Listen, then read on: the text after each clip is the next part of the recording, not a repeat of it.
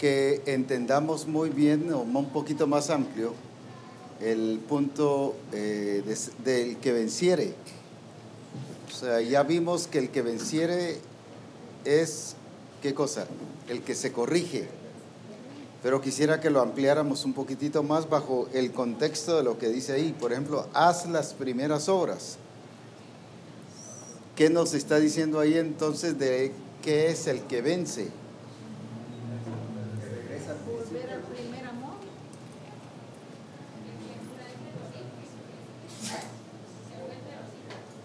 El que vuelve al origen, al diseño, a la pureza del diseño. Diseño original. ¿Quién me viene a escribir?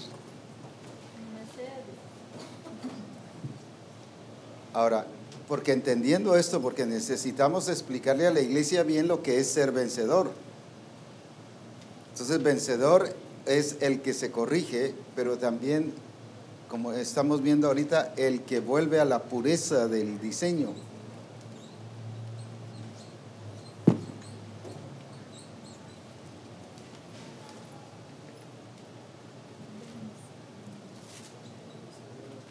¿Qué es eso? Hablemos un poquito de eso, de volver a la pureza del diseño. Volver al original, al origen. ¿Qué más? Volverse a las directrices de Dios. Volverse a las directrices del Señor, lo que dijo David. Por cuanto no le seguimos o no le buscamos según su ordenanza, dice. Entonces, ¿ahora qué habían hecho ellos? Ahora sí le buscaron conforme a su ordenanza. Por eso fue que supieron que era con los levitas que había que traer el arca. ¿Eso qué es? Es esto, volver a la pureza del diseño. Pues. No puede haber victoria si no estamos volviendo a la pureza del diseño. Porque si seguimos con el diseño viejo, es seña que ¿qué?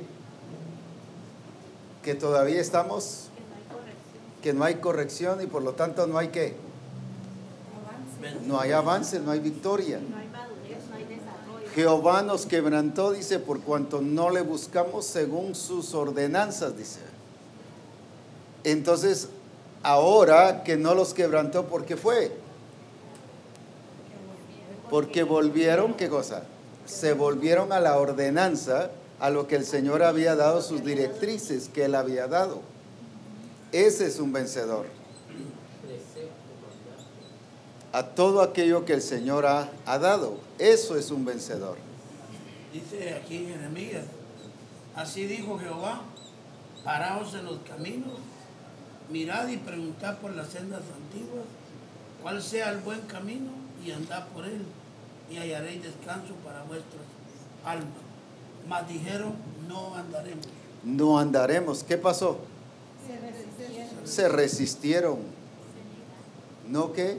No volvieron. No corrigieron su caminar.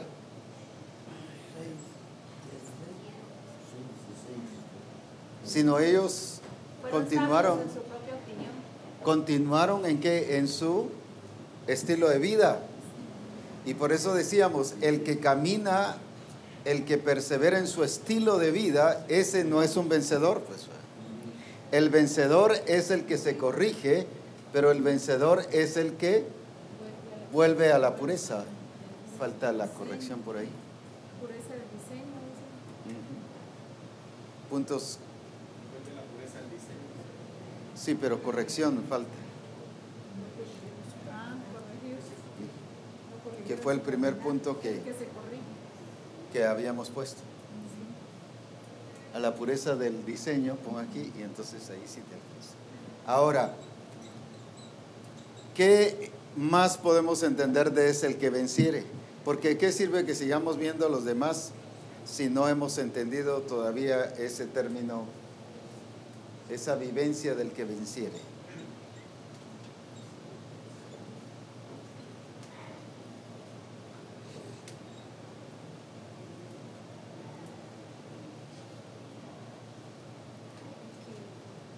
basado en todo esto, ¿a qué los está llevando el Señor a ellos? Nos restaura. A sacarlos de una condición y llevarlas a la plenitud donde los quiere tener. Llevarlos a la plenitud. Volvernos al primer amor. ¿Cómo le llamaríamos a eso? El llevarlos a la plenitud. Al que vuelve al alimento espiritual. A la esencia misma. Por ahí todas las cosas que están diciendo están buenas, pero necesito una conexión ahí. Al diseño original. Pues nos está hablando de la presentación que el Señor tiene como resultado. Volver a reconocer su gobierno. ¿Qué había pasado con ellos? ¿Por qué se presenta Él como el que manda, el que gobierna? Porque ellos se habían salido ¿de qué? De su cobertura, de su gobierno. Entonces, ¿qué es un vencedor? Uno que se vuelve y reconoce gobierno, pues. Reconoce y vuelve, vuelve y reconoce gobierno. Vuelve y se somete al gobierno, ¿no? Vuelve y se somete al gobierno. Reconoce y se somete. Ajá. Hay un reconocimiento y un sometimiento. Ajá. Al reconocer se somete, ¿va? Se somete. Sí, o se somete. Se conoce. Yo no puedo decir que soy un vencedor siendo guiado por la carne. Soy un vencedor cuando soy guiado por el Espíritu. Entonces sí soy vencedor, pues.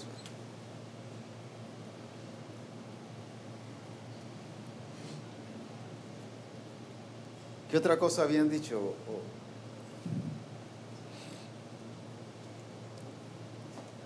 Algo de la plenitud, todavía ahí falta. Engrandece nuestra La estatura del varón. Por ahí vamos. Engrandece nuestra vida, pero llevar lo que nos debe, que nos dice que debemos ensanchar. Dice que debemos recibir, dice Efesios 3:19, para que sean llenos de la plenitud de Cristo, dice.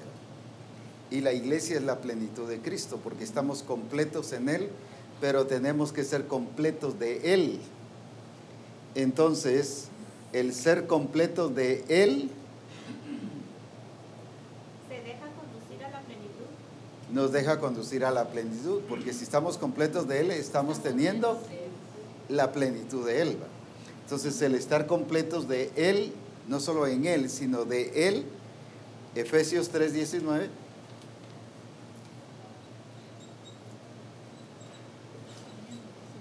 eso implica desarrollo, crecimiento, madurez.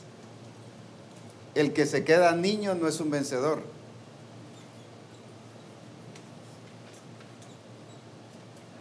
Pero el que va madurando, el que va avanzando, ese es un vencedor. Va alcanzando la estatura. Va alcanzando la estatura. Ese es un vencedor. Entonces, si vemos que los mismos hermanos están en la misma situación 10, 15, 20 años, ¿qué pasó? No hay crecimiento, no hay nada. No hay plenitud. No hay plenitud. Y Jesucristo de alguna manera predijo eso, porque dijo, cuando dice la Escritura, cuando Él viniere, hallará fe en la tierra. Quiere decir que va a encontrar una iglesia que sin fe. Pero Él quiere encontrar una iglesia de ¿qué? De vencedores. ¿Y quiénes son esos vencedores? Los que desarrollan su fe, los que crecen, los que maduran, los que van alcanzando, ¿qué cosa? Crecimiento, la estatura. Esos son vencedores. ¿Qué es lo que nos define un vencedor? Uno que va alcanzando la estatura del varón perfecto. Si no va alcanzando eso, por más de que diga que es vencedor, que es chilero, que es pilas, que es que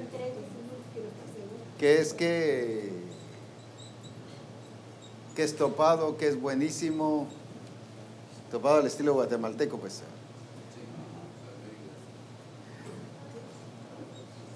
Aclaro eso para los sudamericanos. sea, por más que la gente diga, no es que diga, es que se vea. Si hay un pastor que no está madurando, es un pastor que se quedó. Ese no es vencedor. Ese pastor no es vencedor. Si siempre está infantil, con actitudes infantiles, sin desarrollo, ese pastor no es vencedor, pues no hay cambio. Ahí sí que alguien mencionó, después de 30 años todavía la iglesia estaba así. ¿Por qué?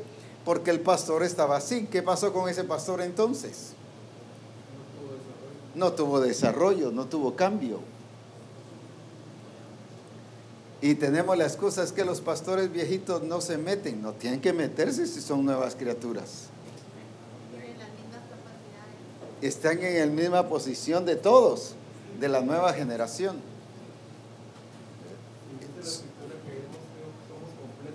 Somos completos en Él, aún los viejitos o los no viejos, ¿verdad? Entonces sí podemos estar a un nivel de crecimiento, de desarrollo y de madurez, alcanzando esa estatura de esa plenitud de Cristo. Entonces, ¿quién es un vencedor? El que se corrige, el que vuelve a la pureza del diseño. Eso lo podemos poner ese versículo aquí de Primera Crónicas 15, 13. Sí. Pues por no haberlo hecho así vosotros la primera vez, Jehová nuestro Dios nos quebrantó, por cuanto no le buscamos según su ordenanza. 15, 16.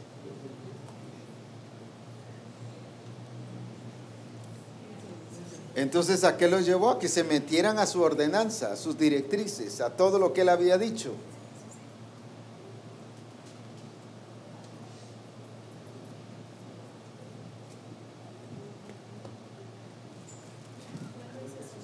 Vuelve y se somete al gobierno de Cristo, al gobierno del Espíritu. ¿Qué otra es el vencedor? Que esa persona está completa en Él, porque está ¿qué? Porque ha crecido, ha desarrollado, alcanza madurez, alcanza la estatura y la plenitud de Cristo.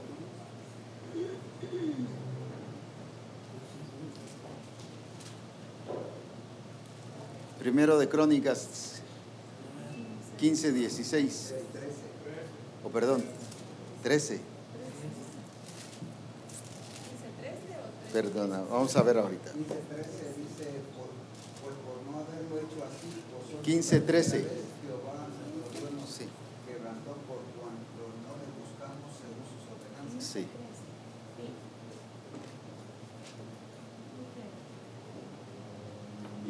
Quince, 13. Entonces, ¿por qué los corrigió? Para que se volvieran a su ordenanza, no solo a su diseño, sino a sus directrices, a su plan. No solo a su diseño, sino a su plan. El plan eterno. Ahora entonces, examinemos cuánta victoria tenemos, pues.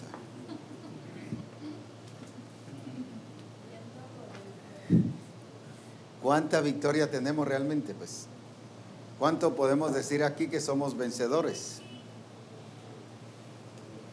Ahora revisemos un poquito la iglesia, los hermanos. ¿Qué grado de victoria, qué grado de ser vencedores son los hermanos? Asistencia pastoral, por ejemplo. ¿Qué grado es de vencedores el grupo de comunión familiar que tenemos? El grupo del pastor. ¿Qué grado de vencedores son los que Los discipuladores, pues. Los que dirigen la alabanza. Pablo le agregó todavía Más que vencedores. Por nuestra relación en Cristo, eso nos hace más que vencedores, ¿verdad?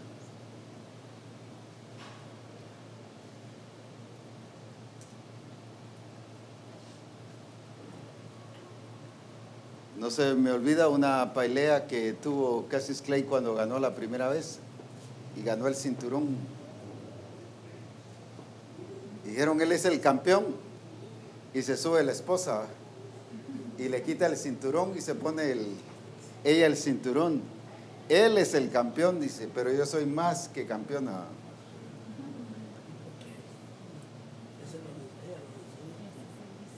Y cuando tenemos nuestra relación en Cristo, eso nos hace, ¿qué cosa? Más que vencedores, pues. Porque Él es el vencedor. Pero por estar en Cristo somos, ¿qué?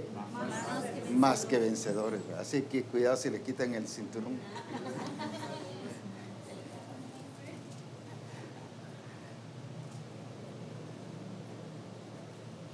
Muy bien. Creo que esto, aunque hay más puntos de ver vencedores, creo que estos puntos son muy determinantes para, ¿qué cosa? Para el entendimiento. Para el entendimiento, pero ¿para qué también? la Para vida. los cambios que deben empezar en nosotros y en la congregación.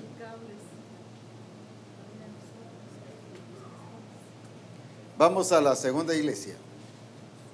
Aunque no quisiera pasar de esta todavía, pero vamos. Sí lo escribieron, ¿no? Respecto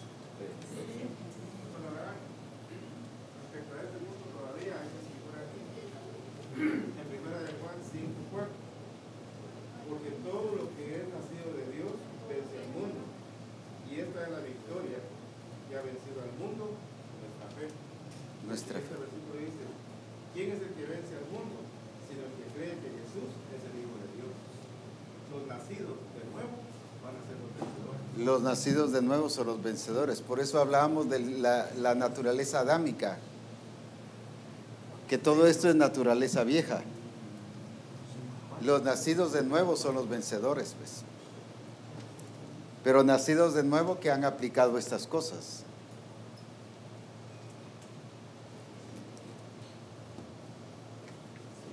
Vamos a la segunda iglesia. ¿Cuál es? La iglesia de Esmirna. Veamos primero cómo se presenta el Señor.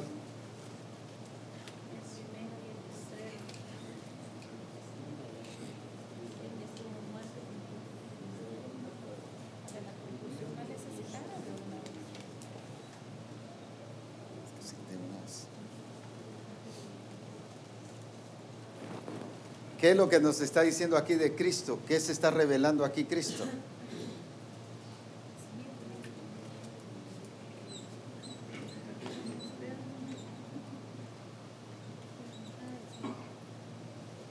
Que en Él comienzan todas las cosas y en Él terminan. Porque dice el primero y el postrero. En Él están todos. Sí. ¿Qué otra cosa podríamos complementar ahí? Es el eterno. Sí, parte. Pero cuando dice ahí Él es Él y el postrero, ¿qué está diciendo? Es para todo el tiempo. El eterno. El eterno. Que fuera de Él. Que Él estuvo desde el principio de todas las cosas. Esto mismo cuadra con Colosenses, cuando dice que todo fue hecho en Él, por Él y para Él. Y dice todo fue hecho. ¿Qué significa que eso? Él siempre es. Es el todo de todo, primero y último. ¿Qué más? Hablemos un poquito porque quiero que dialoguemos sobre esto. En Él son hechas todas las cosas. Sí. Porque en Él fueron creadas todas las cosas, Él es el primero el primero y el último. ¿Qué nos está diciendo? Él es siempre, por la eternidad. ¿Sí? Que fuera de Él no hay otro Dios. Que en Él están constituidas todas las cosas. Y contenidas todas las En Él están contenidas todas las cosas, de principio a fin, de eternidad a eternidad, como dijeron que era eterno. En Él se cumplió todo. Ya está todo hecho en Él. Que ya está todo hecho en Él. Sí, porque estuvo muerto, ya está completo en Él. Que todo. esa es la palabra que estaba esperando, que ya está completo todo en Él. Y todo lo que han dicho también es buenísimo, que todo está contenido en Él, que todo está ¿qué?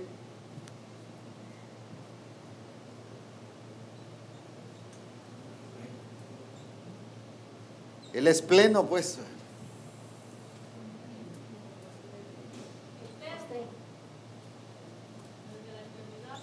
Postrero. Él marca límites también, primero y último, siempre, nada puede estar fuera de él. Nada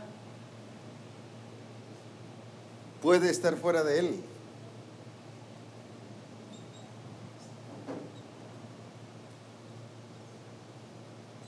Entonces dice la palabra que separados de él, nada podemos hacer. ¿Cómo se presenta a esa iglesia entonces? Él es el único. El único, el absoluto. Aquí se está presentando a Él como ¿quién? Como el absoluto. ¿Qué significa eso? El dueño y Señor. Que no hay nada fuera de Él. Dueño y Señor, que no hay nada fuera de Él. ¿Qué más?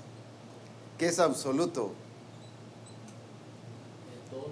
Él hace las Mari cosas tiene como la Él quiere. revelación ahí. Verdadero. Es todo. Total, Es todo en todo. Hace las cosas como Él quiere. Como Él dice. Que no le pide autorización a nadie, sino Él determina. Sí, sigamos porque quiero oírlos. Juanito nos va a decir que es absoluto. Y tiene control sobre todas las cosas. Sí, pero la palabra absoluto es más completa, pues que es el único,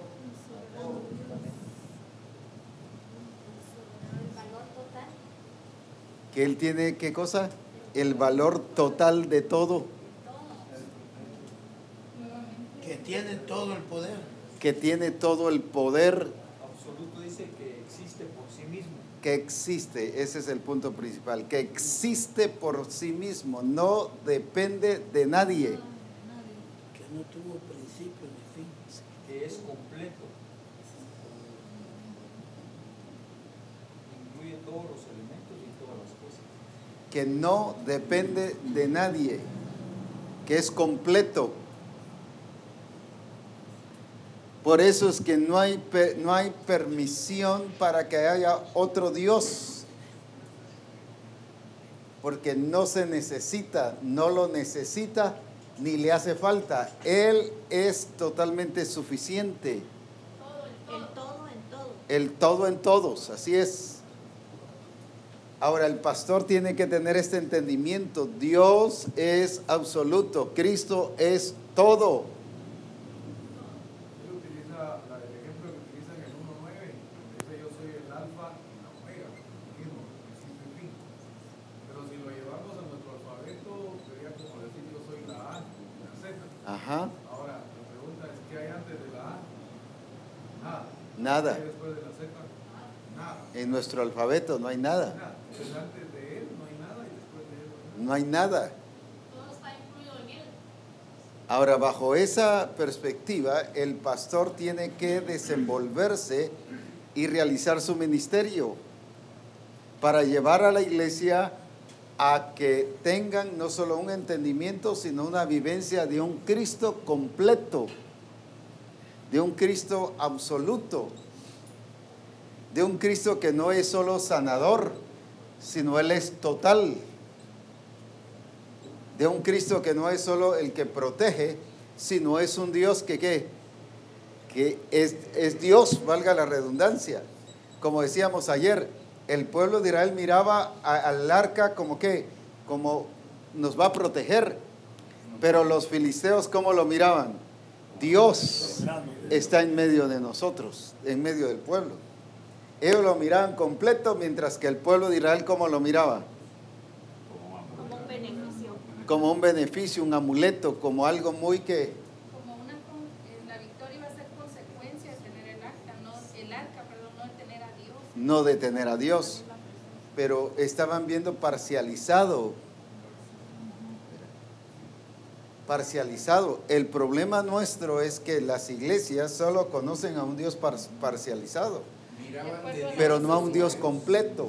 Miraban de Dios, pero no a Dios. Miraban de Dios, o sea, miraban algo de Dios, pero no miraban al Dios completo. Y ese es el problema de nuestra gente hoy en día. No están viendo al Dios completo.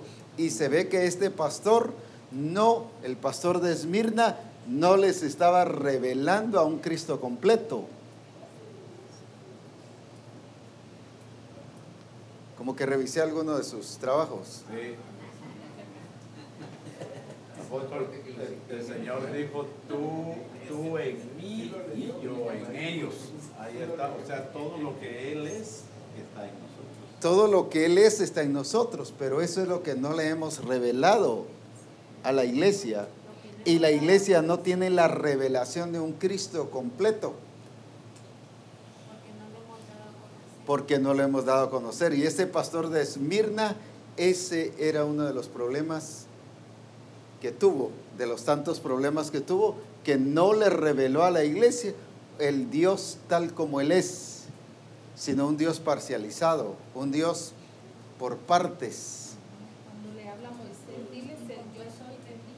El yo soy te envía, punto. Pero está hablando de tu pobreza, pero eres rico.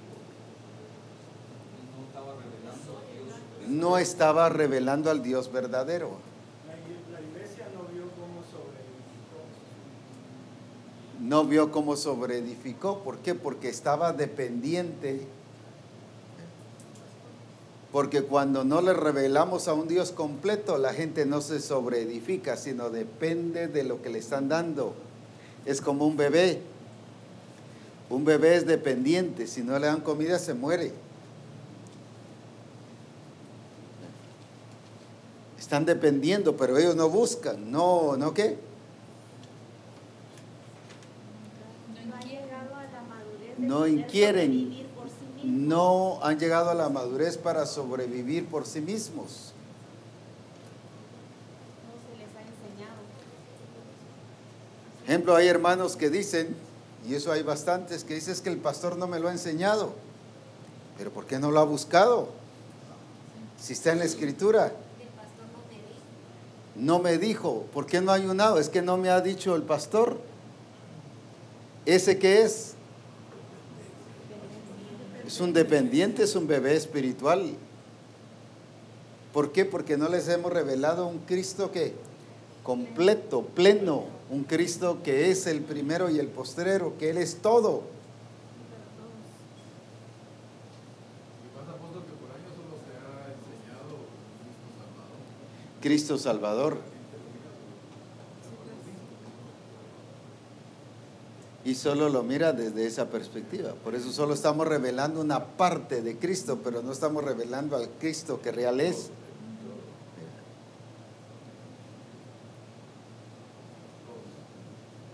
¿Qué otra cosa podemos notar aquí?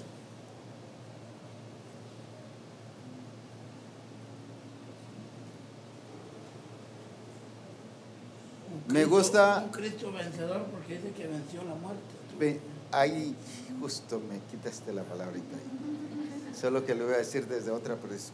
Nos falta fortalecer nuestro mensaje de un Cristo resucitado que venció la muerte.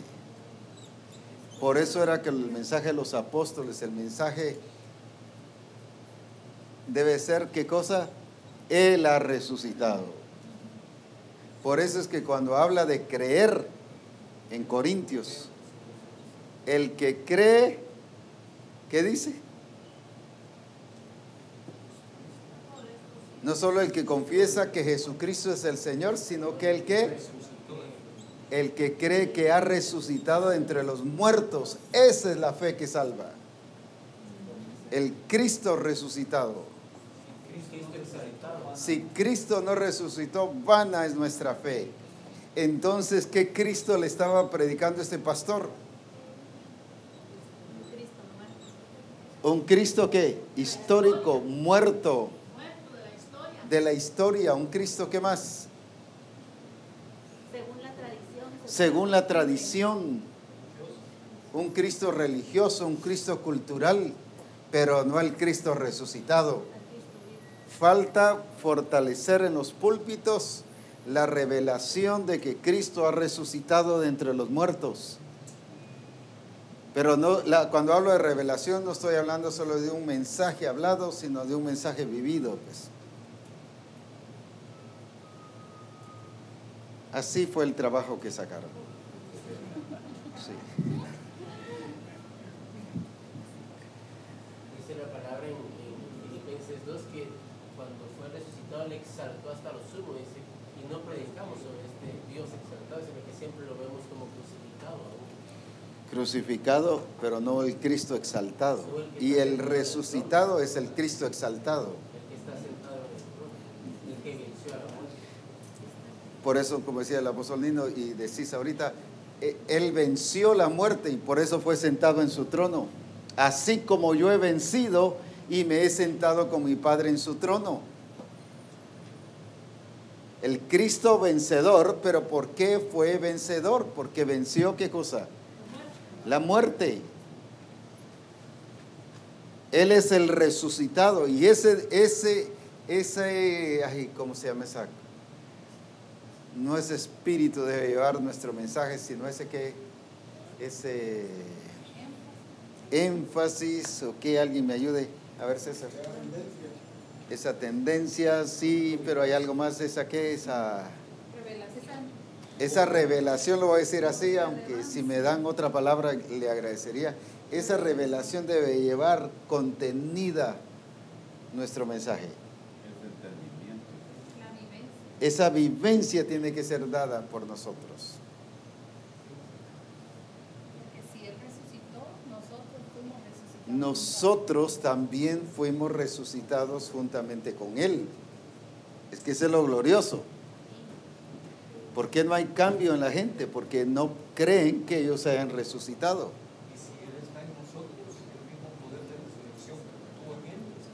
No hay otro poder, es el mismo poder que resucitó a Cristo, es el mismo poder que está en nosotros.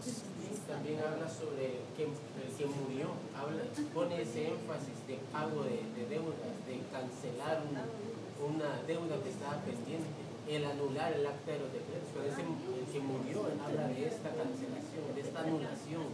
Ya no tenemos nosotros por qué pagarlos. Ya no, Él es el pago. Y el no reconocer quién era Cristo no les permitía disfrutar de las bendiciones. Porque eran ricos, pero ellos estaban viviendo una pobreza. Además, eran temerosos a las fuerzas del mal. Ajá. Porque él dice, no temas. Porque ellos no reconocían, el pastor no reconocía pues, lo que era en Cristo Jesús. Todo lo que tenía. Así es. No habían alcanzado a entender que después de la cruz había venido el cumplimiento de muchas palabras de lo que Dios había establecido desde un principio que se cumpliría en Cristo y que nos haría partícipes a nosotros. O sea, todavía no había llegado a ese nivel de entender ese. Este pastor no entendía esa última cosa que dijiste, lo que se cumplió a través de la muerte de Cristo. No, la última. Lo que se alcanzaría, lo que se cumpliría, lo que Dios ya había establecido que se iba a cumplir a través de la muerte de Cristo. No, lo último. Que nos iba a hacer partícipes a nosotros. Ahí está el punto, que nos iba a hacer partícipes a nosotros. Nos hizo partícipes a nosotros de todo en Cristo Jesús. Por eso nos hizo partícipes de su muerte, de su sepultura, de su resurrección, de estar plantados juntamente con Él. Por eso es que tenemos nueva vida, por eso tenemos la victoria en Cristo Jesús. Pues. Pero ellos no tenían esta revelación. Ellos no tenían ese entendimiento. Se quedaron en la cruz. ¿Por qué no tenían ese entendimiento? Volvemos a lo mismo, porque el pastor, ¿qué pasó? No tenían ejemplo ni les había predicado sobre esto. Pues. De esa participación en Cristo. Cuando yo miro todo esto y oigo a veces a alguien que dice no tengo ni qué predicar, digo, uff.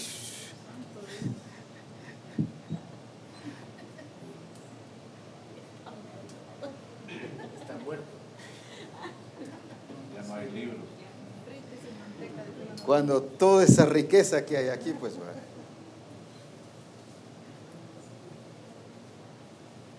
Apóstol, en la vivencia que tuvo el apóstol Pedro cuando fue a la casa de Cornelio, él lo testifica en Hechos 11 y explica cómo el Señor obró en Pedro y obraba en Cornelio.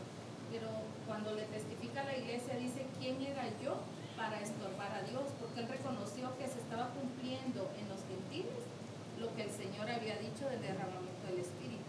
Y un pastor que no se ubica conforme al diseño se constituye en un estorbo para que la iglesia no desarrolle las características de una vida victoriosa. No podemos si no estorbamos.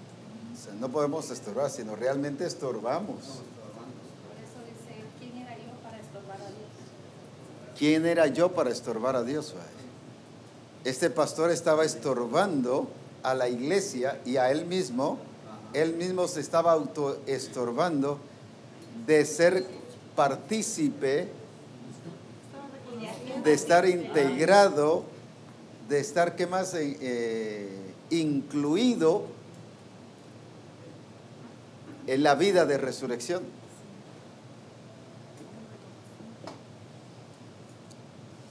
¿Qué pasó entonces? ¿Este pastor estaba qué? Como encerrados. Encerrado, fuera de todo el contorno de una vida resucitada. Estaba fuera de la realidad. Fuera Al no de la sentirse realidad. parte, por ende, no podía ser partícipe a la iglesia. Claro. Esa muerte Ya estoy escuchando a algunos hermanos menos. Y a algunos solo les escucho el silencio.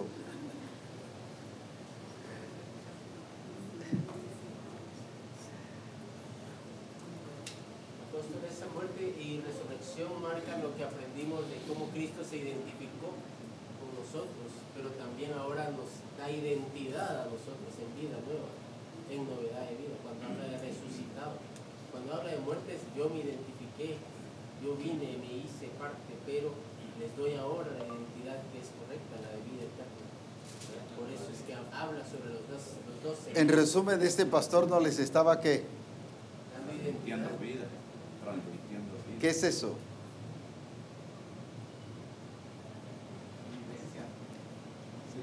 Que no estaba viviendo. Sí, pero ¿qué es eso?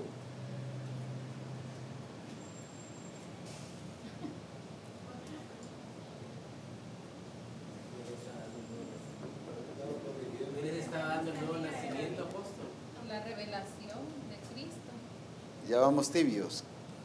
¿Qué vemos entonces que este pastor no estaba haciendo hacia la iglesia? Siendo modelo. No estaba haciendo ¿qué? Modelo. Modelo. Es que podríamos enseñar algo que es verdad, pero si Que es una verdad, pero sin vivirla. no lo vivimos, no estamos modelando. No estamos transmitiendo. Se los voy a ilustrar con esto. Dios es proveedor, Él provee, Él no falla, Él está al cuidado nuestro y nos provee todas las cosas. Amén. Pero llega a casa y el hijo le dice, papá, necesito zapatos. No hay.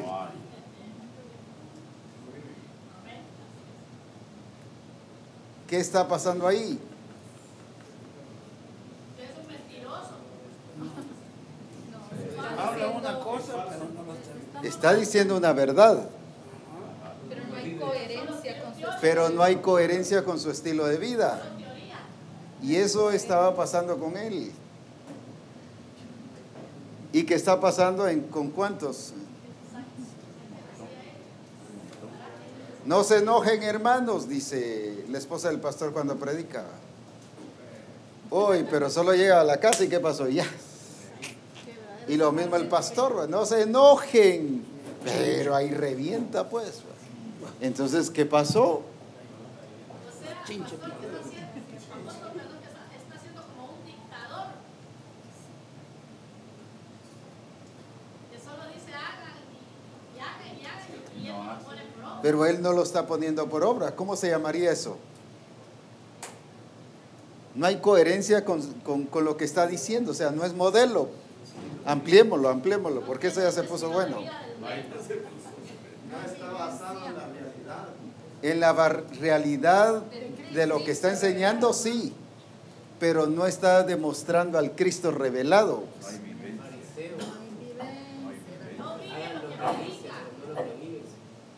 Ampliémoslo pues. Sus acciones no son justas. ¿Por qué? Porque la justicia solo viene como resultado de la resurrección. Y cuando mi acción no está basada en el Cristo resucitado, no es justicia. ¿Por qué? Porque la justicia solo vino producto ¿de qué? De que Él resucitó y nos hizo justos. Justificados pues por la fe tenemos paz para con Dios. Entonces, si yo no estoy viviendo y predicando la vida de resurrección en Cristo Jesús, mis acciones no son justas, aunque sean buenas. No por ser buenas significa que sean justas, si el origen no es el Cristo resucitado. Si no, los ateos que se portan bien serían justos. Sino los que viven una ética, conducta recta serían justos. Pero ¿por qué son justificados? Porque está basado en el ¿qué? En el poder de la resurrección. Por eso urge el mensaje no solo de resurrección, sino el mensaje que implique en mi vida la resurrección de Jesucristo. La expresión de la resurrección de Cristo.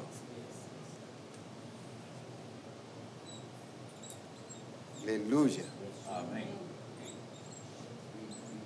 ¿Y cuántos ni siquiera les ha gustado leer Apocalipsis?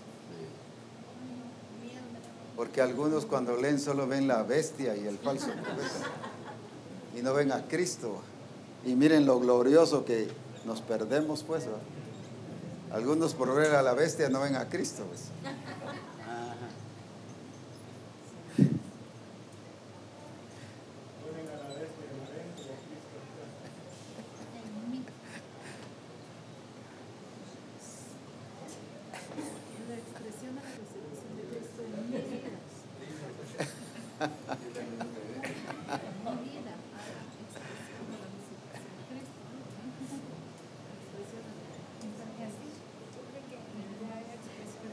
Expresión de la resurrección de Cristo. En este pastor había una nulidad de esa expresión de Cristo.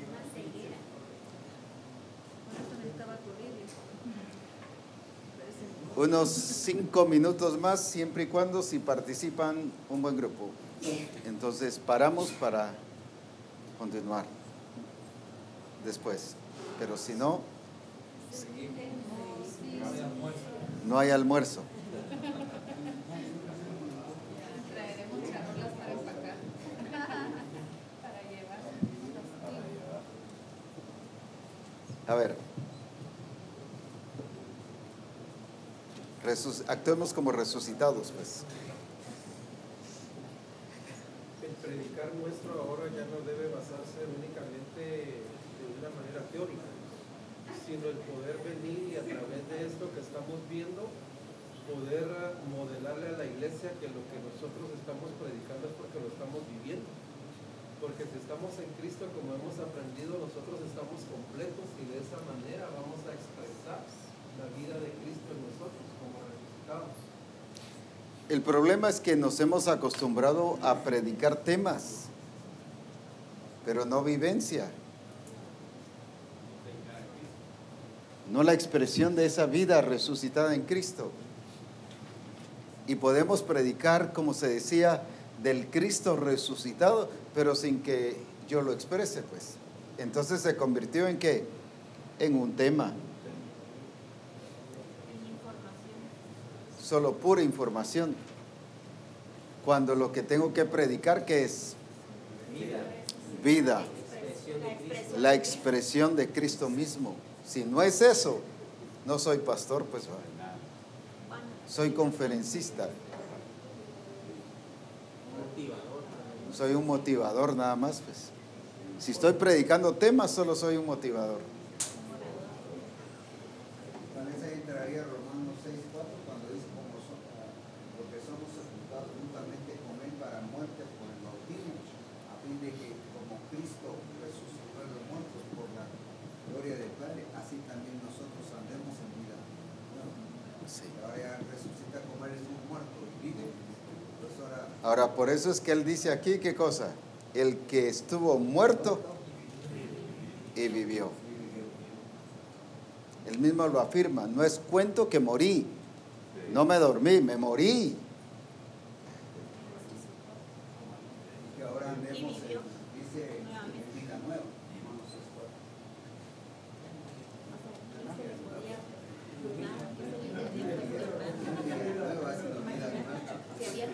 Uno más, pues, uno más ahí. A manera de testimonio, voy a contar esto.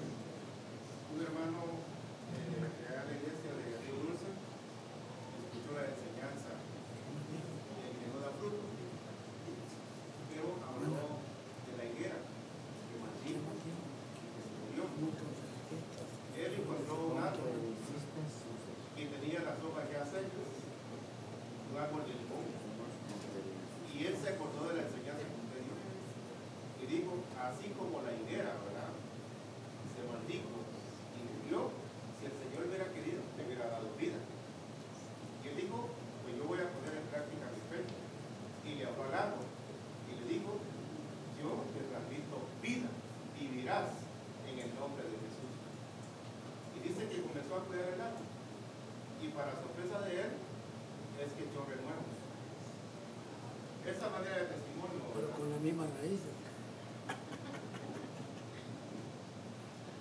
pues si eso se hizo con un árbol, ¿cómo pues no se puede con una vida si el Señor lo hizo con Lázaro? Resumamos qué es entonces lo que nos está diciendo el Señor aquí.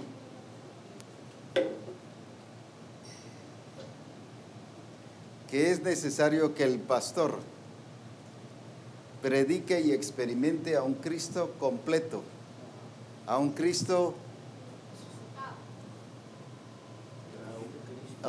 ¿qué? Absoluto.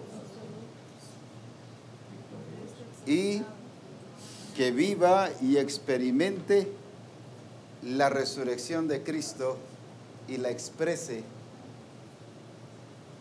como parte de Él, pero también para la iglesia. Si logramos esto en Misión Cristiana del Calvario, y que lo tenemos que lograr porque esa es la vida de Cristo, pero lo llevamos hacia los pastores y hacia las iglesias, Misión Cristiana del Calvario cumplirá el propósito del Señor. Amén.